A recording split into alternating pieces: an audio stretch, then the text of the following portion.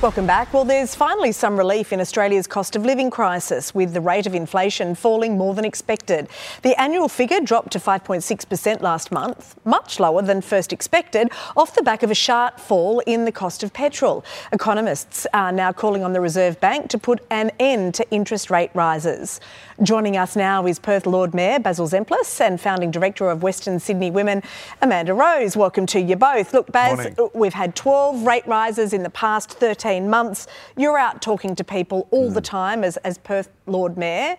What are people saying? Do they understand that this is a balance, or do they just need some relief from these interest rate hikes? I think after 12 in 13 months, we've got an idea, haven't we, that this is a mechanism that's in place to try and stop inflation, and it looks like finally it has taken a hold. What people want right now is some relief. It is very expensive to put food on the table and get the kids to sport and do all of those sorts of things. Petrol down a little, that's good news, and a halt to interest rates will be very welcome.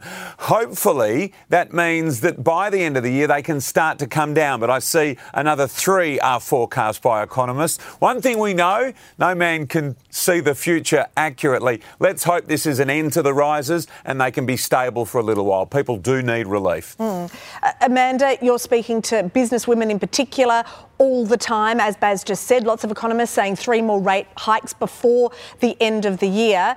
Do you think that people can swallow this surplus that we heard the Treasurer talk about yesterday? There's all this money, tucked away, but no real relief. Well, it is quite a disconnect between the government and what people are going through. And you need to understand that with the rises, people actually don't feel that directly, or actually feel the weight of that for 1 to 2 years. So if there's a hold, great on interest rates. However, all the rise that we've been going through over the past year, that's going to carry on for the next 1 to 2 years with inflation. So it's going to get harder and harder. So I think the government, instead of boasting about their surplus, need to say, actually, these are the mechanisms in place to actually help you, the small business person, survive. Yeah, OK, well, we've got the Treasurer coming up in the next 20 minutes.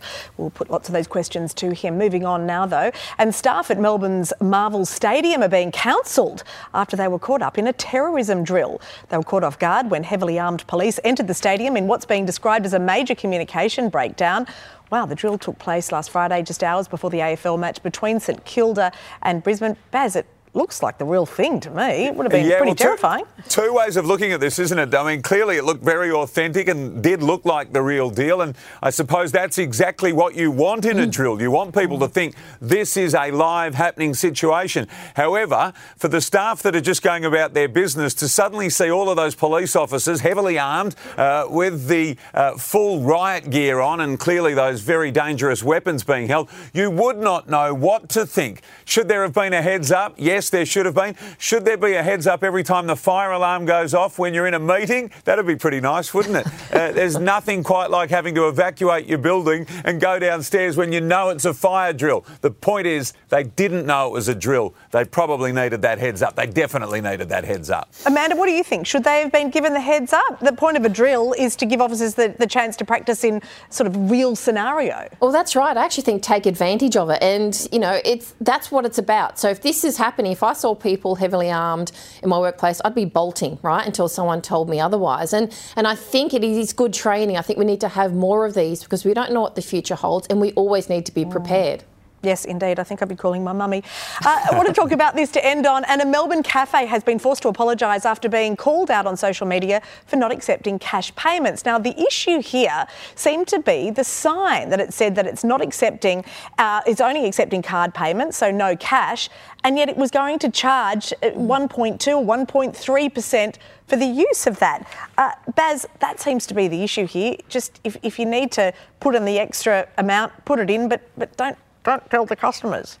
Double dipping, isn't it? That's the problem here. I don't think we have a problem in this day and age of people only accepting card. Most people have got it on their phone or obviously have the card itself. So if you're going to say that, then you've got to be able to just take it for what it is and not add an extra surcharge. Mind you, at an extra 0.6 of a cent, that's $22 a year if you have a coffee every day of the year. Even so, let's just be honest and don't take advantage of the customer. They're your best friend. Gosh, I'm glad you did the calculations. I saw that a regular size mocha was $5.10 and then $5.16 was the price. Correct. Geez, a mocha is a lovely drink. Amanda, do you still carry cash? I do. I think cash is king and I love it, and I hate the fact that we're headed towards a cashless society. But yeah, they do need to be transparent, and I've known cafes where their system is shut down and they couldn't actually open for the day because they didn't have cash.